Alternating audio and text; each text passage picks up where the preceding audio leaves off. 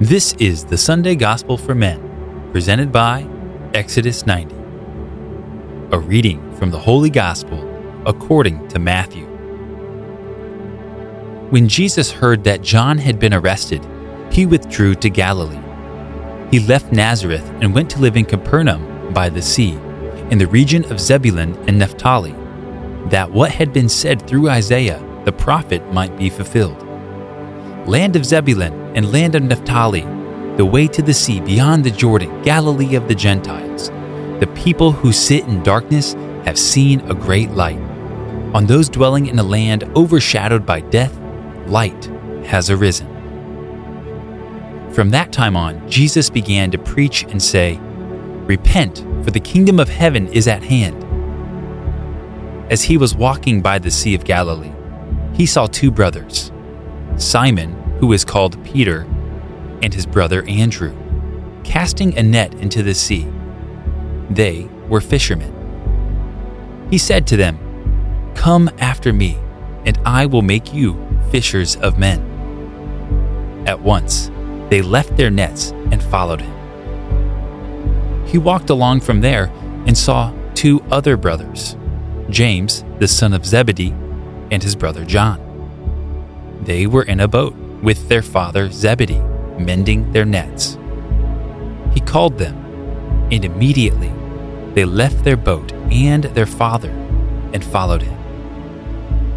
He went around all of Galilee, teaching in their synagogues, proclaiming the gospel of the kingdom, and curing every disease and illness among the people. The Gospel of the Lord. In today's gospel reflection, we're going to focus on leaving our nets.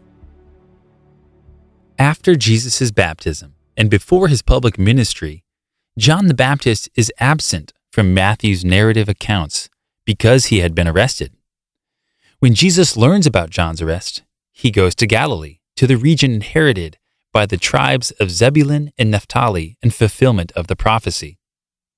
This same prophecy is the one that predicted how a child, a son, would be born in Israel, who would be a wonderful counselor, mighty God, everlasting Father, Prince of Peace, and sit upon the throne of David and over his kingdom to establish it and to uphold it with justice and with righteousness. Knowing full well the implications of his actions, Jesus begins to call his disciples and proclaim the good news of the kingdom amidst all of these messianic expectations. The men he called to follow him were simple fishermen. They probably had heard the scriptures, especially the ones that speak of the Messiah coming from their region, because they attended synagogue services on the Sabbaths. They had faith in God, but they probably didn't believe these prophecies would come true in their lifetimes.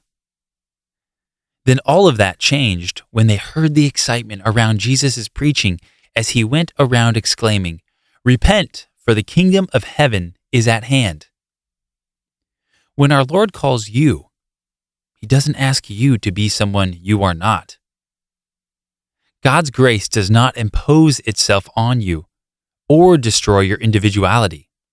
Rather, it elevates, transforms, and perfects you into the man you were created to be.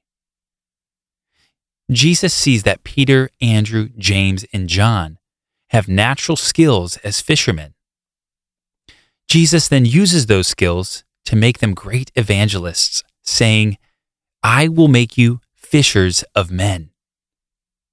Notice the response of each of these men.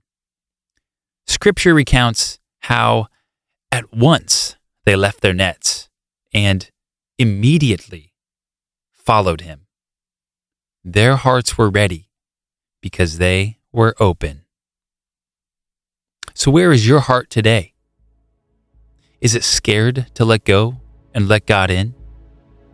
Or does it freely offer everything to God, trusting that he will make you the greatest version of yourself?